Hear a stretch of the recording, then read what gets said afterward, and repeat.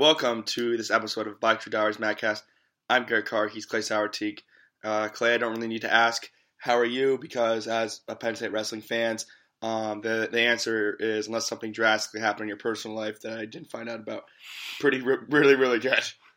A little fatigued. A lot of fatigued. Yes. But fantastic in regards to my thoughts on Penn State wrestling. So one thing keeping me going right now, we're about 2:20 a.m. St. Louis time, 3:20 Eastern time. So a bit worn down, but running on adrenaline at this point. One more day, right? One more day of we're going to really enjoy it tomorrow. Clay, I think in the Facebook Live today, and I want to apologize. We had some technical difficulties with the audio feed podcast, so they didn't get posted as a podcast. But you can find the morning podcast on the Black Shoe Diaries Facebook page. And I apologize for that. That was my fault, not Clay's. But I think on that, the point I was getting to was that I think we were kind of hoping for, I think we set the over-under on 3.5 finalists, or 3.5 finalists maybe, three finalists, and well, we exceeded that for sure as Clay drops change on the floor. Yeah, the over hit. Penn State batted 1,000, as we said in our BlackShoeDiaries.com recap, and really had quite the session, which we're getting a bit redundant, it seems like, because my recaps are like, oh, that went well. That also went well. And occasionally, like, even in Penn State's prior wins in the NCAA tournament, like, out of 6 sessions, you think, like, okay, you're going to have an average session and, like, 2 or 3 of them, and then maybe 2 or 3 great sessions to put you over the top. And it's been pretty much, like, stellar throughout for Penn State. Yeah, I mean, just incredible consistency. Right now, Penn State sits at, I believe, 29-5 in this tournament. Just absolutely incredible performance here. And we'll get to it, but just a couple other quick stats. Penn State has about 28, 29 bonus points. It would be 17th in the team race, just on the bonus points. And they've just been dominating all tournament long and really consistent, because I think they've been right around like 7 to 7.5 bonus points every session. I mean, typically bonus points slow down as you get into the tournament, and they're just not for Penn State. Yeah, fun fact, Penn State wrestling in 2 days at 29-5 has more wins than any Big Ten basketball team did all season. So, way to fly the flag for the conference, Penn State. Well, and sometimes when I watch Big Ten basketball, I often think the Penn State wrestlers could beat them at basketball. They could certainly beat the Penn State basketball team, but they'd be much better coached. Kale probably knows more about basketball than Pat Chambers.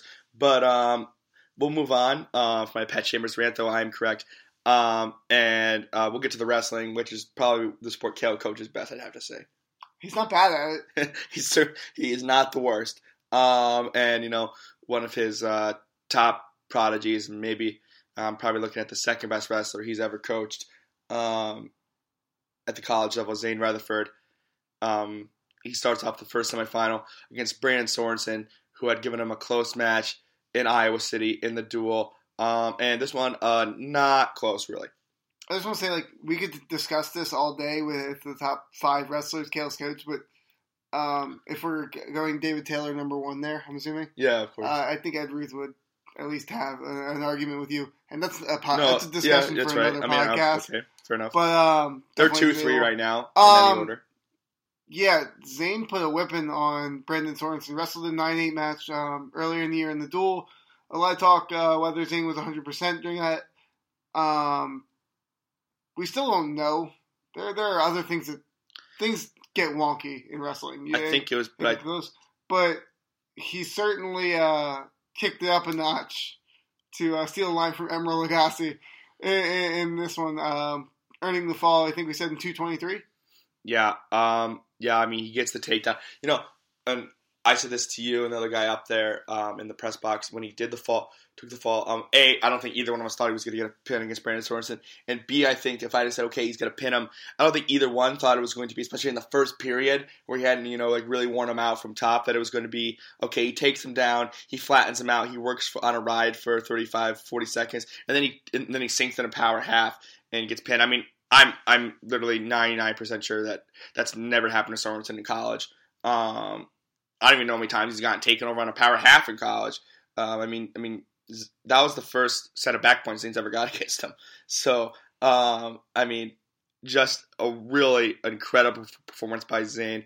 I'm sure he heard all the people that said Sorensen had a good chance at him, and I don't want to speak for Zane and say that motivated him, but I mean, he really proved that was not the case. And I was one of those people. I mean, I didn't think Sorensen had like a great chance, but what I tell you, 85%.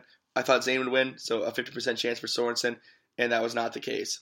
Yeah, Zane wrestled fantastic. If you look at his post-match quotes, there was one that he kind of opened up with his opening statement, was like, "Don't have much to say, just got done wrestling. Wrestled really well and happy with my performance." And that was just the extent of his opening statement.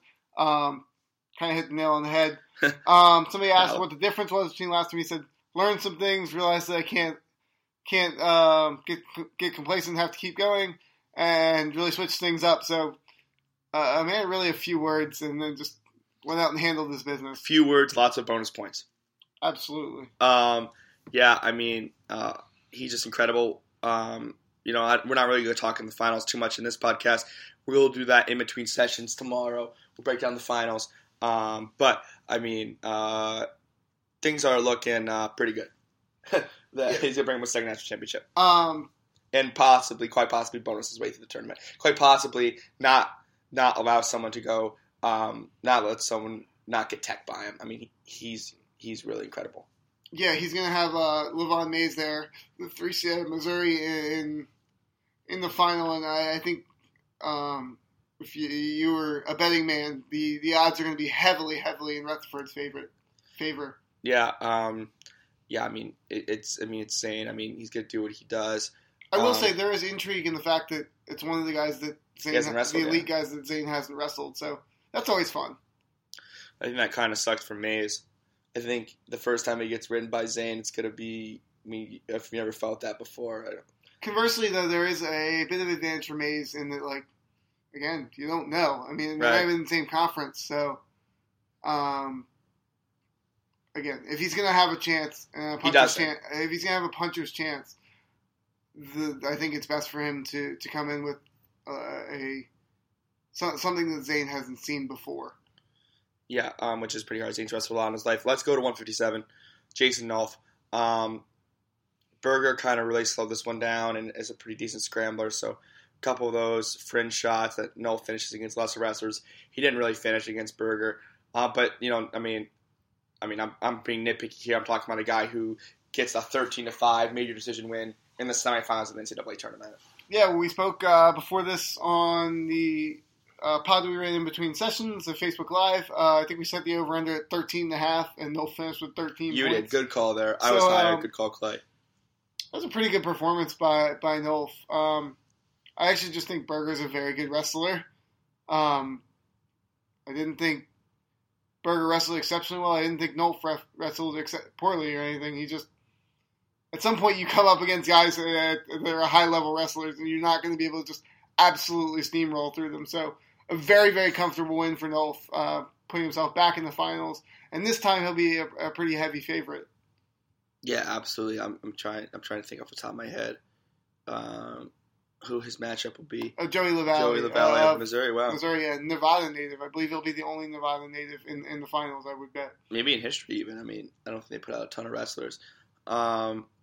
Yeah, good job for Missouri, by the way, getting 3 into the finals. And certainly was a much better tournament for them than in 2015 where they had a real chance to win the tournament. Yeah, they're definitely putting on for the home state fans. Yeah, absolutely. And there's a strong Missouri contingent here, I think.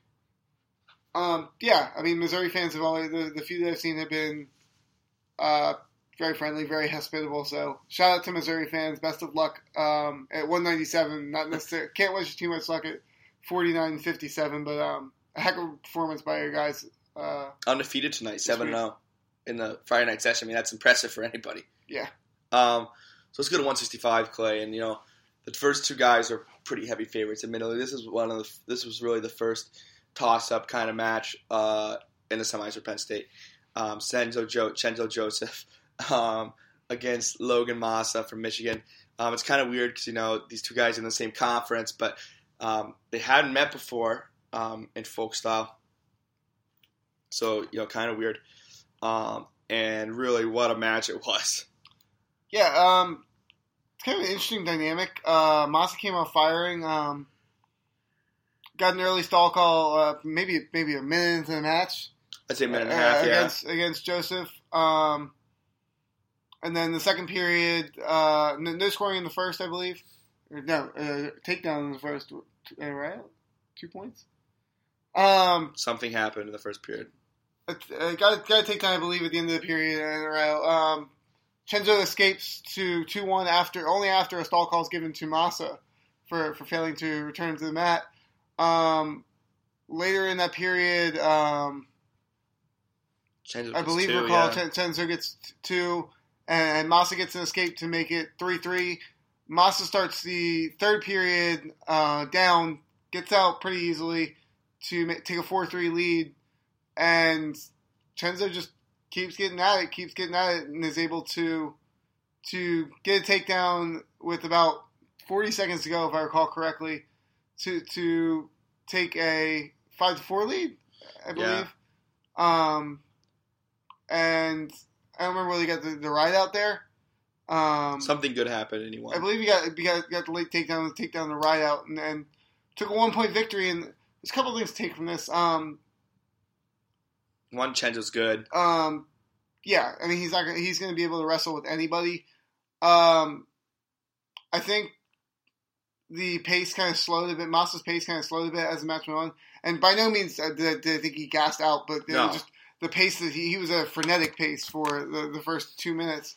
Where I actually had mentioned to Garrett that I thought Chenzo might have been able to get hit for a second stall call within that first period, and the fact that he got taken down maybe even saved him from that. But just a really strong performance, not putting himself in any bad situations, and getting that late takedown. And it also says a lot to his performance in the Big Tens, where he was able to come back and earn third place over Isaac Jordan and stay opposite Isaiah Martinez in the bracket. Well, I think you just brought up the match against Isaac Jordan. I was going to kind of pick up the match too. Earlier in the year, he hasn't wrestled a ton of super close matches. One of the first really close matches he wrestled was against Isaac Jordan in that duel in a close match. And Chenzo probably thinks he let that one slip away. He's wrestled a couple close matches. He wrestled the close match against Martinez. A little different scenario with Martinez, but you look since then, he wins that close one against Isaac Jordan at Big Tens, which was for a lot more than just third place at the Big Ten tournament. He wins a close one against Daniel Lewis. He wins a close one in the first round of this tournament, and he wins a close one over Massa to go to the finals. And I talked to Coach Casey Cunningham at the conclusion of tonight's wrestling, and he thinks that could help him tomorrow against Isaiah Martinez. That if it does get close, Chenzo's going to have, and this is a confidence Isaiah Martinez has too. Obviously, the kid just every close match he wins, but Chenzo should have that confidence tomorrow too, based on what he's been doing in close matches, of that faith, I can get the takedown at the end. I'm very interested to see how that match plays out. I think, I know you're not a huge fan of him trying to get in the ties in the upper body. I don't mind it against Martinez. I think Martinez his best chance of winning is getting a set of backs in there. Yeah. Which could happen with a 6-point or 4-point move. I would like to see him kind of tie up and then try to go upper body. And even if it ends poorly, you go down swinging. I think he can keep it close and have a chance at the end if he just kind of wrestles from space. But I think that favors Martinez more than getting the ties where it gets a little closer to even. It'd be interesting to see how much Chenzo can bulk up after the weigh-in, because Martinez is going to weigh 175, 180. I don't think he's up. I think he's going to wrestle 175. How big he is. He gets to weigh in. He gets to weigh in at 167 tomorrow. Yeah, I just don't think I think he's really closer to his natural weight, around 165. I would love to see what he walks around at most of the season. But yeah, no, you said I don't like upper body, and that's true, but I'll add a caveat to that. I don't really like upper body when you're the better wrestler, because upper bodies add so much more variance to the match, and when you're the favorite in anything in life, low variance is good. But if you're the underdog, like Chenzo is tomorrow, we don't want low variance, we want high variance. We want a wide range of possible outcomes. And so, listen, if he gets thrown, if he just go upper body tomorrow and he doesn't win it, I'm not going to be mad at him, because, I think it's a good plan. Imar can get thrown to his bag. If he has one big weakness as a wrestler, he's prone to end up on his back. It's the one match against Ian Miller where he ended up on his back. Well, but I mean, he got thrown to his back last year against someone else as well, if I remember correctly, because that wasn't the first time he got taken to his back. And then Chandler Rogers gets him to his back in this tournament, the quarterfinals today, about 2 inches out of bounds. Otherwise, Imar would have been fighting for his life off his back because he was pancaked. So I mean, if that's one weakness, that's it. And I wouldn't be mad if Chandler does it. Let's go to 174, Clay. This was the match that, in my opinion, especially in the top half of the weights, I mean, I think people could argue that like a Clark, Tomasello semifinal was more anticipated, and I wouldn't argue that. But in the top half of the weights, in the heavy half of the weights, I think the most anticipated final was Mark Hall and Zahid Valencia, and what it lacked in scoring and stuff like that. Really exciting flurries. It absolutely made up for in tension. Pace. Yeah, the pace was fine of the match. For those of you who didn't get a chance to catch it, the first period really was Zahid just pushing the pace nonstop. Got in deep on one shot where Hall was able to kind of sit the corner and get a stalemate. Forced a stall call against Hall, again, like 1 minute into the match. I actually thought that there could have been a second one. He was just relentless peppering him, but nonetheless, got out of the first period 0-0. Earned an escape about 30 seconds, I believe it was, into the second period. Took a 1-0 lead. A couple of flurries there in the second, but nobody getting particularly close to a takedown. Third period starts. Zahid gets an escape about 10 seconds in. Has about 15 seconds of riding time, so not really a factor. About 30 seconds left in the period. Valencia gets in on a shot, and from our vantage point, gets in deep. Doesn't look to have it. Hall has a whizzer in, and then looks to get back to his feet, and Valencia gets behind for the 2. And immediately you see Casey Cunningham run up to the table to challenge something, and I would say neither of us really had definitely wasn't the takedown. What was being challenged. Because definitely wasn't the takedown. He clearly had 2. From our vantage point, and even from the mat, it was tough to see what was challenged. And we learned only after the call. Well, it was even after the call, because when it first called, we must have thought it was locked hands because we just saw the one penalty point. Yeah. And you see that. But then it was when they went back neutral. We were like, wait. Well, even if they went neutral, it would have been the same. But you see that Zahid had 0 points, and then that was really tipped off to me. Well, if he'd have locked his hands on top, they would have went back to Zahid would have stayed in top. They go up. Yeah. Okay. I believe so. I'm wrong. You got the one penalty point, and it's 1-0, and you start hearing people talk about. Well, I would have said he would have had the 2 takedown, though. So that's how we knew. Yeah. Yeah, because he'd had the 2 takedown. They would have been off. 2-1. Was 3-2. It would have been 3-2. No, but I'm saying without the takedown. Oh, yeah. So after the replay, they ruled a technical violation on Zahid Valencia for pulling the chin strap of Mark Hall's headgear. And we actually didn't know. There was a lot of talk about the call and kind of controversial call. And having not seen it, we had no real vantage point of what to think other than what other people were saying. It sounded like most people were.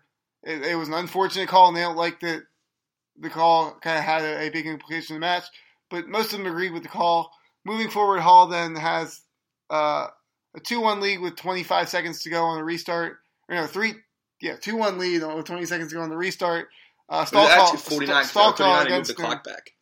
So he had 40 seconds. No, I swear to God, he had 40 because they moved the clock back when they waved the takedown off. He's got a stall call against him, and Valencia's coming forward. Valencia looks to hook him for an outside trip, and no, you're right. I'm just like shaking my head. It didn't work. Yeah, I'm and Hall was able to kind of get his hip into him and take him over for 2 inside trip. With an inside trip. Take a 4-1 lead there with about 18, 17 seconds to go. Gives up an escape on the restart to make it 4-2. Stall. Gives up a late stalling call, but holds on for a 4-3 win. That's what he should be doing in this situation. And just a really, really big win. And it was very funny to hear the fan reaction. Yeah. Penn State fans were very excited, and the rest of the fans in the the arena were not so convinced. Clay, you want to know who was excited? Me. Yeah, Garrett was just screaming at you. Indecipherable words. Like foam in the mouth and everything. So again, a big performance by Mark Hall. We'll get into it on further podcasts. I'm sure we'll do a recap of kind of a tournament wrap-up podcast at some point, maybe coming later this week. If Mark can win tomorrow, hopefully we get him on the show. Talking about the match, because there were some interesting parts of the match. I thought he looked very, very good, but the call was correct. Hall was able to convert the takedown, and again, move into the final. Yeah, Clay said he thinks he looked very good. I don't think he looked particularly super great, but I'm going to be honest with you. I think we've yelled at each other about this. Literally yelled at each other for 25 minutes about it. Yeah. I want to apologize to, I believe his name was Mark, the Uber driver that listened to Garrett and I scream at each other for 10 minutes in the back of our car. It was two Uber drivers because we did it on the way to there. We did it on the way back downtown. We were screaming about because I was insisting winners win was the reason why Mark won. And the Uber driver agreed with me that some people just handle nerves better than others. Yeah, shout out Steven, the guy who drives an Uber car for his career. Great opinion. You don't know. He could be an investment banker and do it for extra money. You don't judge him. Don't judge Steven. You don't know Steve. Just saying. Sorry, Steve. Up at 184, Bo Nickal puts in, his best performance in a fantastic tournament. Well, yeah, I guess Yeah. Okay. Yeah. They've all been so good. So it's like I was trying. This was the best opponent that he's faced. I think a good deal. Well, Dudley's very good as well. Brooks is supposedly the best opponent he's wrestled. No, not doubting. I'm just saying he's got some other good kids. But how many times have I said in this podcast?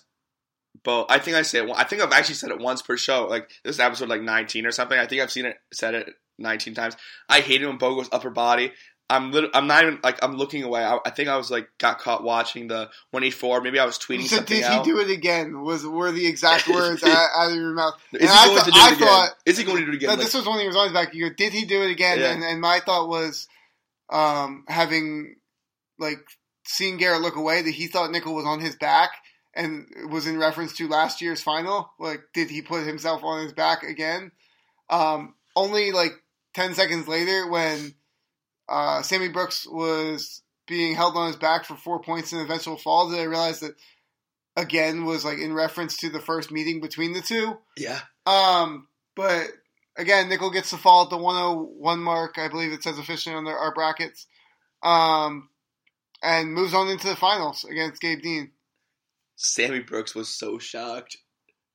Yeah, the post-match reaction actually from Nickal was pretty great. Went over and picked Brooks up and then shook his hand. So nice to see that. But, and then he pumped up the crowd and Penn State went pretty nuts. Just a really great performance by Bo. One more, Bo. If for some reason listening, though, your dad listens. Shout out Jason Nickal, a loyal listener. One more, Bo. Finish it tomorrow. Please, Lordy, finish it tomorrow. Bo. He's gone what? Tech, pin. Not bad at a pretty good weight. Even before the finals last year, he didn't. I don't think he had a super great national tournament before the finals last year. He got to the finals, but he wasn't super duper dominant. I think in the semis, a 4-3 win over Nate Jacks or something. That's not the case this year, and in a better weight, to be honest. Yeah, he's been very, very good this tournament, and I think any potential luster that was lost from a Dean Nickal matchup after the loss to Martin, which I think was silly. I think I mentioned 2 weeks ago that Bo Nickal was still the same wrestler he was before the match, even after the match. Is completely back, and you could kind of feel the vibe around there when you talk to people out on town or in the stadium after that. Okay, we're very excited to see how this match is, and I think there's a lot of ambiguity with regards to how it's going to play out, which again just builds excitement. Whereas there's some clear favorites in probably 7 or 8 of the other finals. I think Dean might be a favorite, but nobody knows. I don't think so. Nobody knows. Well, shocker. Nobody knows what's going to happen in that match. I would have said before this tournament started that Gabe was the favorite, and I said it on the thing. Here's my thing. right now, who's wrestling better in this tournament? It's Bo Nickal, and it's not close. But I don't think Gabe was inches from losing. There's a very weird thing with Gabe Dean. And I understand, yeah. Where, like, scores and they don't matter because it seems like...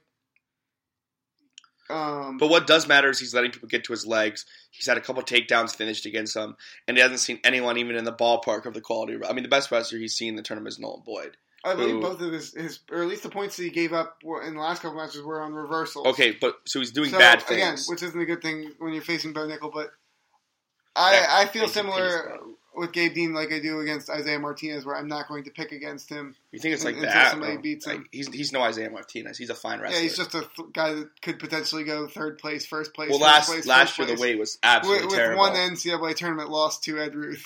I mean, the last 2 years that weight's been absolutely horrendous. Who's the best wrestler he's beat there the last 2 years? I mean, he wrestled TJ Dudley TJ Dudley took 5th at the Big Tens this year. The year before was who? Was no one good. Was Nate Brown, I believe, possibly? Yeah, who didn't AA last year. I mean, or took 7th. But I'm just saying, I mean, and Nate Brown came out of nowhere. He was the 11th seed. I mean, he hasn't wrestled a wrestler like Bo Nickal in his college career. Listen, I'm going to say the same thing I've said all week. Or not all week, but, well, it is, but I didn't think Bo could do this, which is why I thought Bo was the underdog. But I'm becoming increasingly more confident as I've seen him wrestle. If Bo wrestles a smart match tomorrow, he will not lose. Bo has to lose that match because he's a better wrestler in the match. And I don't think it's particularly close. I think he's the more instinctive wrestler on the mat. I think he's the more confident wrestler. I think he's got more positional awareness, and he's the better athlete. This hot take brought to you by... Well, do you know what else you thought was a hot take? That Mark Hall wouldn't dominate Epperly. That Mark Hall... hot take. I just disagreed. I was wrong. Strongly enough to shake a hand on you have to shake Terry Brand's hand tomorrow. So, yeah, I mean, that you strongly disagreed. You thought it was a pretty hot take. I did. You thought it was easy money, and it was pretty easy money for me. It could have been a lot worse for Epperly. You also thought that Zahid was going to beat Mark all year. You told me. Zahid was the better wrestler in that match, and we're not going to get into it. Yeah, but Mark still won, and that's my argument. But that's kind of my argument with Mark, though, is that he just wins. And Mark's going to win again tomorrow. He's going to be a 4-time national champ. I've said it since the day he committed here. That's just how life's going to be. To kind of steal a stick from Dave Portnoy and Barstool. Some things are meant to be. Tom Brady has come back to the Super Bowl. Mark Hall wins championships. I mean, it'll be a hot take, but I mean, right now, but in 19, 20 hours when Mark's getting his hand raised after a 5-4 decision against Bo Jordan, it won't be so hot anymore. As opposed to like Bo Nickal being on a different level than Gabe Dean. No, he's not at a different level. It's close. That was what was said. That was said. He's a better wrestler. He's better. Wrestler. He's better. He is. He's a more talented wrestler and he's a better wrestler. I'm sorry. Who has Gabe beat in his college career? He's a fine wrestler. He's won 2 national championships, but it's a super weak weight. He lost to Nolan Boyd once. The rest of the wrestling world is like looking at going to listen to this and like I appreciate that you have the stones to like stand by this because I do. And I'm not the only one. I think listen, Gabe is a good wrestler. I'm not saying he's very good, and he's won the national championship. No one can take that away. So where do you think? Where would you, if you had to compare them? Where would you compare junior or senior year Ed Ruth? I believe it was junior year Ed Ruth to current Bo Nickal. That's not even but I thought you were going to say to Gabe Dean. I was going to say get that weak stuff out of here. When Ed is engaged Ed.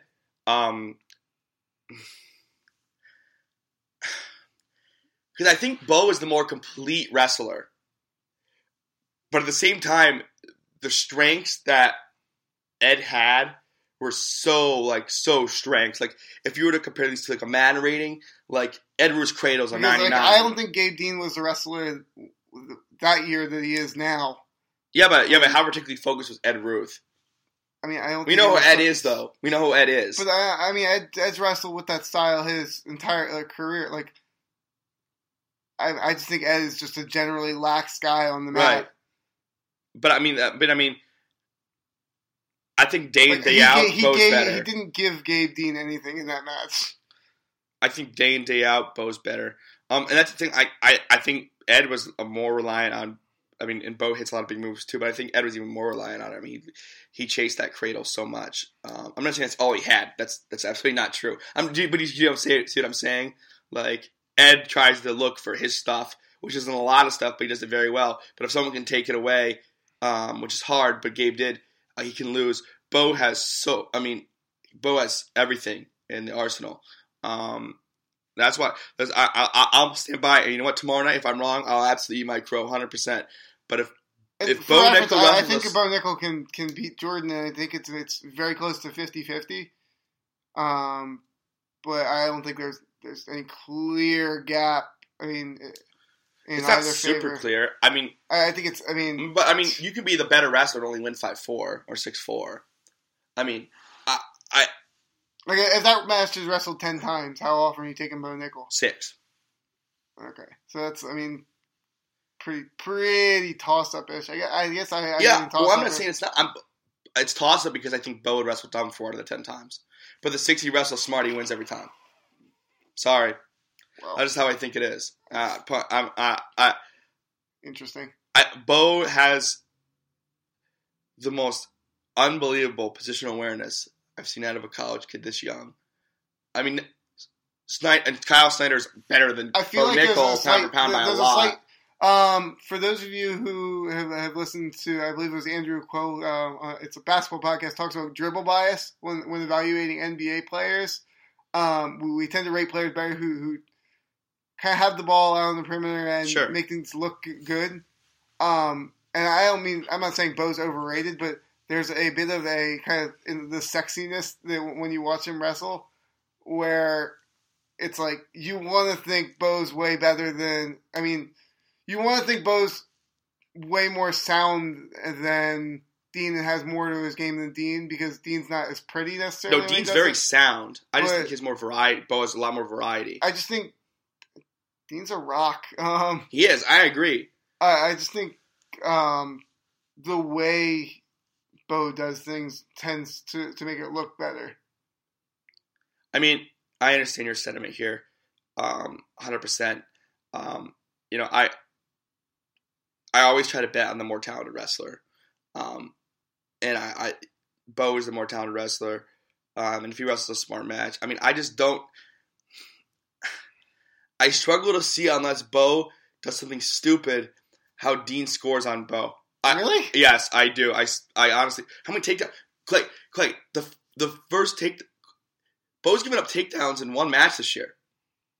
Yeah, he wrestled a bad match against Miles Martin where look how much, like, for the majority of the season. In one match, and look who he's wrestled. But the majority of the season, Dean has run through these same people until, like, I mean, you can look at 2 matches. He didn't wrestle Sammy Brooks today, but I mean, he didn't run through Jack Deckow. That's for sure. He should have lost this morning today. Cool. I'm just saying. It's just people have said this before about Gabe Dean, and every time it's like, oh, okay. But the weight sucked. The weight was bad, and you can't argue that. It was probably the second worst weight last year, and 2 years before that, it was the worst weight. So I mean, he hasn't wrestled anyone near the talent of Bo Nickal in that weight class. Not even close. You can't argue that. I don't but see just admit that's right. He hasn't wrestled anyone in his college career with anywhere near the talent of Bo Nickal. He wrestled Ed Ruth and beat him. Okay, so in the last 2 years, I'll rephrase. But like he's gotten. I think anybody watching Gabe Dean would say that he's gotten better in that time. And I mean, saying otherwise, I don't know how much he got better as much as the weight class got way worse. Okay, hey, row that boat, bud. You're in it by yourself. I'm in it. I am committed to this. It's not. I'm not even sticking here. Like, I genuinely, in the bottom of my heart and in the center of my brain, feel this way: that if Bo wrestles a smart match tomorrow, he won't lose. I just can't see it. I think it's going to be very, very close. I don't disagree. No, but I'm saying I think it's going to be close to the point where, like, both wrestlers could wrestle a good match, and I mean, both wrestlers are going to wrestle a good match, and it's going to come down to. But Bo's never come close to losing when he wrestled a good match in his whole career. Well, Bo's never wrestled Gabe Dean. No, but I don't think Sammy Brooks is that much worse than Gabe Dean. That's a really bad take. Sorry. Gabe hasn't beaten anyone that great the last 2 years. He hasn't. You're the only person in the country that looks at Gabe Dean and be like, Gabe Dean, not that great. No, he's very good. He's very good in the same way that, like... you just compared him to Sammy Brooks. He's very good in the way that, like, Jesse Delgado was very good, but, like... That's a really, really ridiculous take. I mean, See what I deal with on a regular basis, people. Well, you had the same kind of reaction to, as I said, when I insisted that Hall would dominate Epperly, or that Alex Meyer would wrestle very well in the NCAA tournament. All this stuff, or that Thomas Gilman win national championship. I said it all year long. He lost today, by the way. You said all year long until you picked him in your bracket because Suriano was out.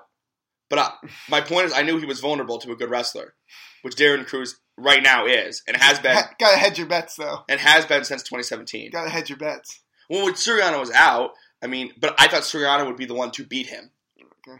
You know what I'm saying? Sure. Yeah, okay. And by the way, Thomas Gilman not winning that championship, which I'm more rubbing that into Thomas Gilman's face than yours, to be blunt. So speaking of that, let's talk about the team race a little bit.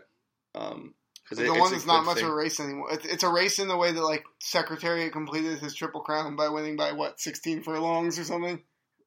Yeah, it's actually a really good analogy because, like, Sham, like, went out with him for a little bit, and he's just, like, Secretariat just keeps running at the same speed, and Sham's like, dude. We're actually a horse racing podcast, people. So this is the second night in a row we've had a Secretariat analogy. You can come back next week when we talk about Athlete Alex's fantastic Triple Crown run. But, like, it's like Sham, like Secretary just, like, keeps going really fast, and Sham's like, dude, stop! And Secretary just, like, keeps going. Well, we spoke earlier today. Penn State currently has, I believe it's a 31 or 31.5 point team race lead.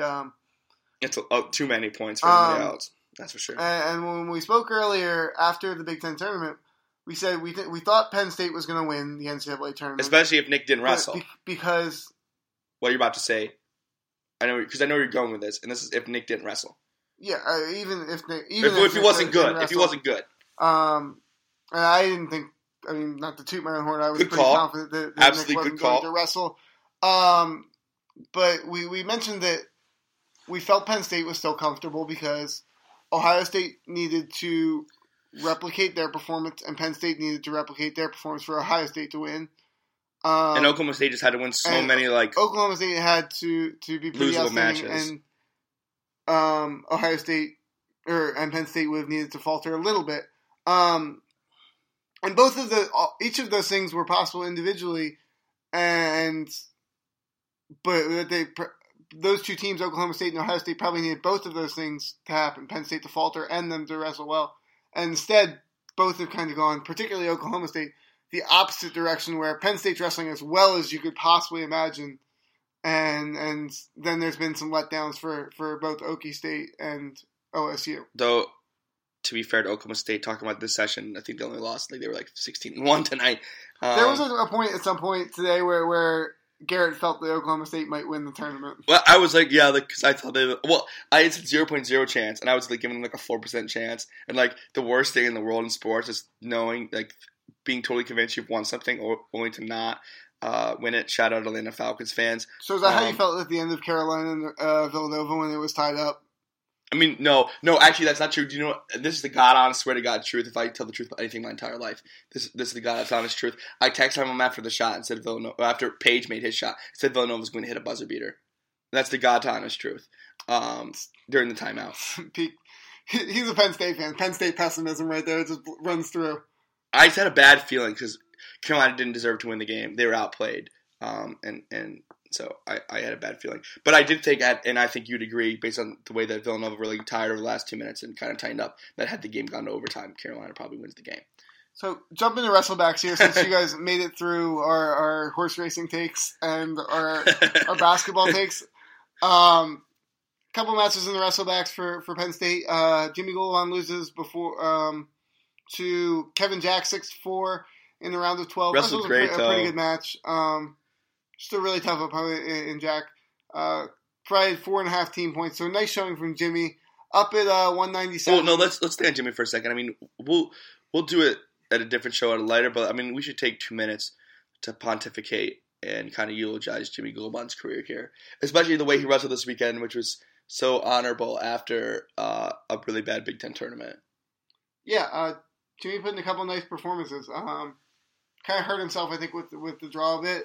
Although, that being said, he was able to get Gasca in the first round. I was also thinking that what if he'd kind of done what kind of was expected at Big Tens he might have ended up like the 13th seed anyways. His draw probably might have ended up being this exact same, just like the unseeded guy instead of the seeded guy. He'd ended up like the same places. I think he might have been a little bit further up because he was close to like the 10 or 11 range. Fair enough. But it still worked out with Gaskin in the first round where he got a guy that was kind of a bit of a lame duck out there with injury and actually injury medical forfeit out of his second match. Yeah. But putting a strong showing and a really good performance by Jimmy just for the team. I mean, he goes 3-2. He beats 2-seeded wrestlers. And then even the 2 losses to guys who are bona fide national title contenders coming into this week, Kalazic and Jack, he wrestled 2 good matches.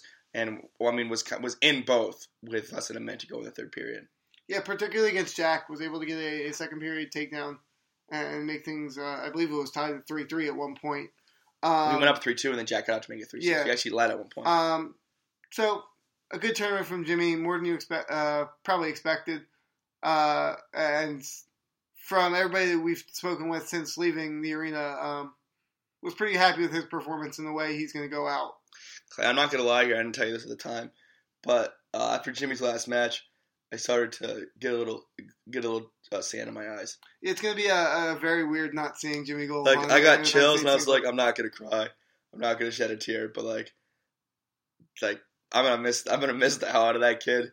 Like, he was just like, he was like a box of chocolates. You never knew what you're going to get, man. And that, like, sadism is kind of neat because it's something funky and you could like to try it out.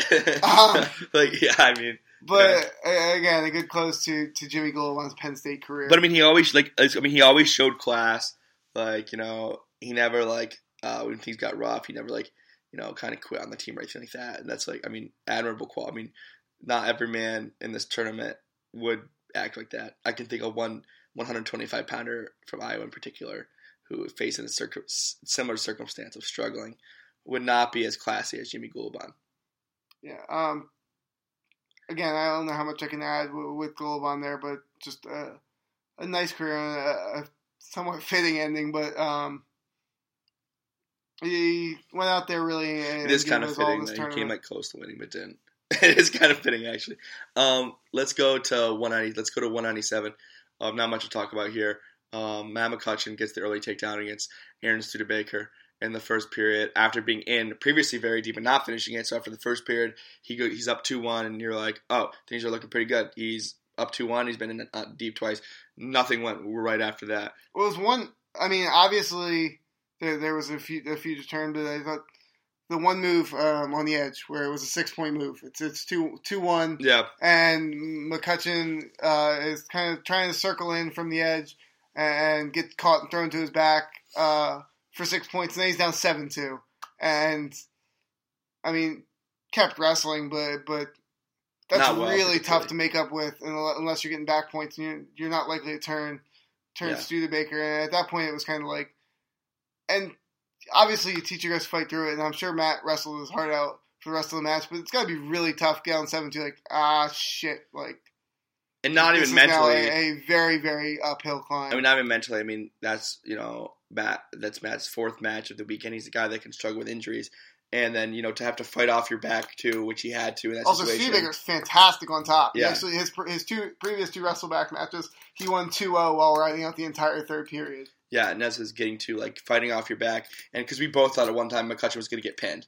So he really was fighting off his back. That takes so much out of you. And especially when you're talking about the 4th match of the tournament. Now you're down 7-2, but you're down 7-2 and tired. Yeah. Up at 285, a productive round for Nick Nevels after losing in the quarterfinals to Jake Casper. Yeah, he goes out there, not the prettiest win over Ryan Solomon, and I don't think Nevels is wrestling at particularly the highest level he's ever wrestled at, but at the same time, he looks likely to at least get to his seed and exceed it. And you know what? I think a sign of a good wrestler and someone in any sport is when you don't have your best and you find a way to win against a quality opponent. And that's exactly, I think, what Nevels did, especially in the first match of the evening session tonight. I thought he wrestled better in the second match, but he definitely did not have his A game against Ryan Solomon, in my opinion. And he still pulls it out and he gets that first All-American. Yeah, we kind of touched on it a bit. This is the first time in 2 years, 2+ years, probably going back to high school now, that Nevels has wrestled 30+ matches in a season. After having the injury at the scuffle in his redshirt season and then missing pretty much his entire redshirt freshman season with recovering from a pectoral injury. So, I mean, that wears on you. I mean, if your body's not really used to it, I wouldn't say I don't think he's injured, but I just think it's a wear and tear, slow down. And I think you've seen a bit from Neville's. But that being said, he came in as a 5. You expected him maybe to finish as high as 3, but I think we both agreed that he was probably going to be closer to 4 or 5. And the worst you can do is 6. I mean, I have a chance tomorrow to wrestle for up to third. So probably going to finish about where we expected. Yeah, I'm sure he's got to get by Walls. I'm sure he's looking forward to a rematch with Casper if he can win in that Conti semi. But so that's all the wrestling action for Penn State. Just overall, even by Penn State standards, and if you didn't know, Penn State's a pretty darn good wrestling team this year. I mean, this has just been so fantastic so far. Yeah, if you're a Penn State fan, we're scripting this out at the beginning of the first session on Thursday. This is probably about as strong 2 days as you could have imagined. I mean, what match were you like that's happened so far that you're like, we should have won that one, that we lost? I mean, I don't think there's one. I mean, that's incredible for a tournament like this. So everything's going really well. It's a little after 3 o'clock local time here in St. Louis.